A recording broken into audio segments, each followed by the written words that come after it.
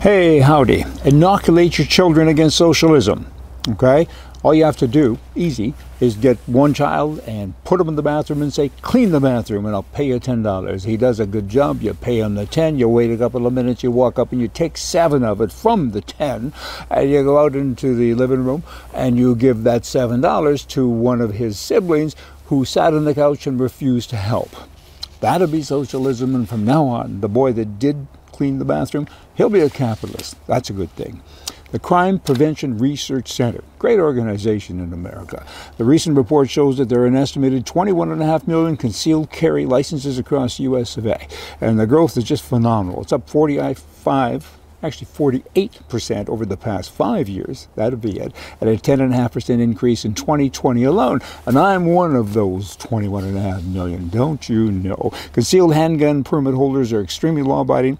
Permits now, though, are not required in 21 states. The numbers are very deceiving, right? Because constitutional carry is there. If you pass the background check, you don't need to get a concealed carry permit, right? Unless you're traveling out of state. So some say there's more than 40 million people that carry a gun.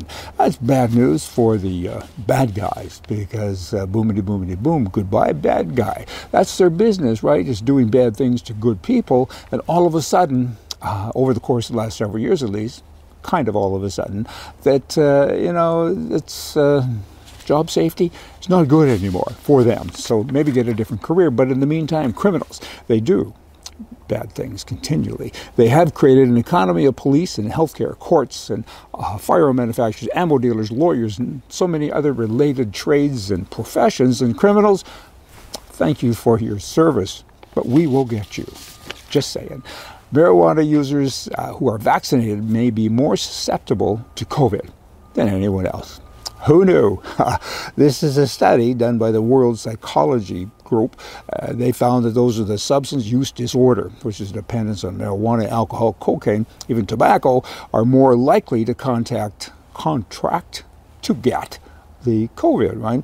I wonder, is that true? They have too many ifs, kind of, sortas, and maybes in this report, but it's just kind of an interesting study nonetheless. In Canada, the Conservatives there recently lost the election. The Conservative leader says this: thank you. He's thanking people, and he lost. Thanks to Conservatives like you. We ran one of the best campaigns I've ever been part of.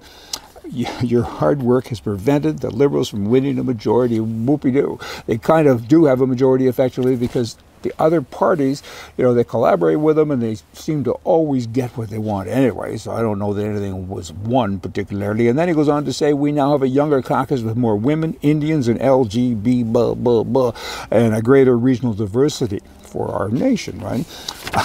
What's up with all that? I mean, that's liberal talk. Why don't you just say people instead of breaking everything down? Isn't that a little bit racist? I mean, Indians and gay people, and do we care?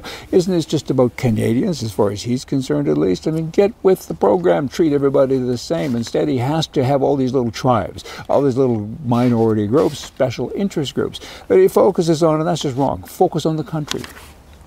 Dumbhead. Hey, Canada, there's a conservative, watch that word conservative in Canada, hey, conservative strategist Ken Bosanquet says this: your never acceptable views will never be acceptable.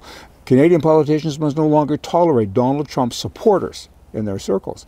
You're kidding me, right? You can have an opinion as long as it's the same as mine. I mean, Donald Trump's supporters, you can't tolerate them. I mean, Trump had a lot of good right-wing conservative ideas, and this is coming from a conservative strategist.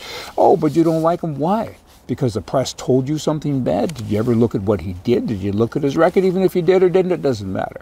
You have no right, as a conservative, particularly, that's a liberal talk, to go out and tell people that you got to do this. When you point the finger at somebody, always know that there's 3 fingers pointing back at you. This guy should just pay attention. The Canadian $2 coin came into existence in 1996. It's referred to as a toonie. Soon after, in broad daylight, at the Canadian National Railway Yard in Montreal, somebody hijacked 1.5 million coins at $3 million. The truck was found, but the money never was. That's kind of funny, huh? Kind of tough to launder, too. I mean, it's just pocket change anyway. But you know what? Before the toonie came into existence, the dollar bill was replaced by a coin also, and it was referred to as a loonie. I think they named it after the present prime mistake. But just saying.